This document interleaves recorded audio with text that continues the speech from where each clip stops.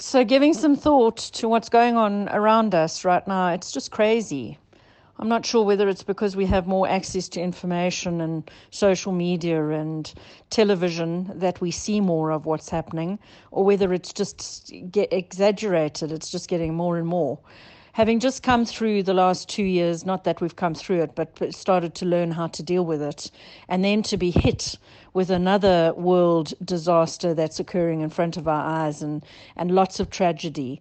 It gave thought to me for what gives us courage, what creates the ability to get up and go when the last thing one feels like doing is getting up. And I came to think about, often when we see and hear of tragedy around us, we may think it's a sense of giving up or making a decision to take ourselves out, which is often led by either the stress and the pain of what we're dealing with, not being able to see the future, deciding maybe the easiest way out would be out. And so we probably see in the tragedies we have seen around us that some of it has been fear-based, some of it has been physiologically based, some of it has been a diagnosis of a biological, and some of it has been a diagnosis of mental or emotional inability to see the way forward. And with that, it came to being that I realized that I'm actually reading a brilliant book at the moment, and one of the strong messages in all of us is that we have come through a kind of a colonial upbringing. I'm generalizing, where it was the stiff upper lip, not ever showing your scars, not ever being able to expose one's emotions. Cowboys don't cry, not ever asking for help, not ever looking to see that there are other people around me who are probably dealing silently with whatever they're dealing with. And sometimes they just need one person to express what they're going through in order to make it okay, that actually I'm not alone. I'm not going through this alone. There are lots of people around me who are probably going through similar emotional and mental trauma. And because we don't have strong communities where we can go and just pop down the street and there's a sign on the wall that says community group here or a support group here, because we don't have that, we generally suffer in silence.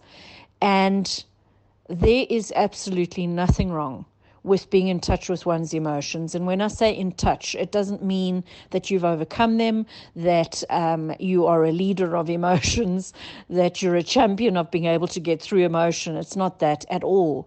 It's about being witness to them, knowing that they are there, not hiding from them, and finding a way to actually come through it, to use the emotion as a way to be able to grow. So in other words, using emotion and pain as your leverage, as a factor, as your strength. So leaders who fall and get up have actually been able to embrace the sadnesses, the fears, the tragedies, the resentments, the feelings of failure.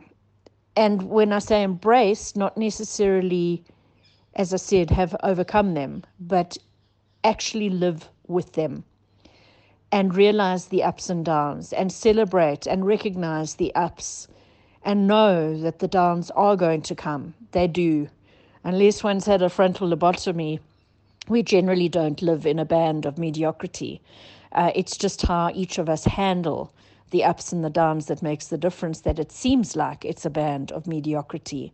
And by that I mean, one can look around and see that somebody is always happy or somebody's always balanced, doesn't seem to raise their voice or lower their voice, I'm often in awe of people who don't seem to talk with an excessive amount of passion, flinging their hands around, because I often wonder maybe I use up too much energy by doing so. However, it may often be that they just have learned how to keep the balance, even if one seems to be pedaling furiously underwater, like a duck on water, always looking graceful and calm, a swan, and the little feet are really going furiously under the water that you can't see. So I just wanted to come in here and suggest that emotion and the up and down of emotion can be kept in check to a point. And I'm not talking about, different scenarios and extenuating circumstances. Obviously, that probably needs a more professional medical consideration.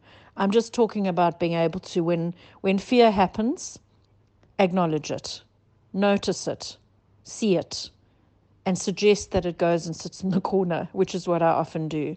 When panic or embarrassment or a feeling of rejection or loss, and talk more about material loss. I think human loss is definitely needs another chapter on this.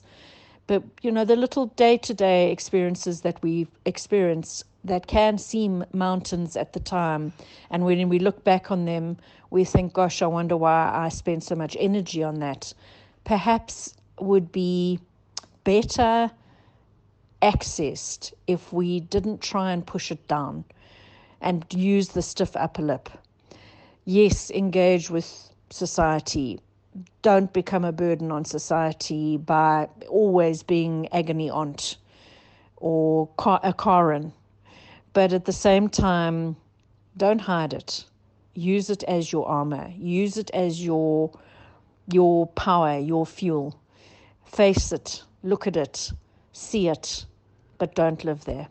This is Kim, and I'm done speaking.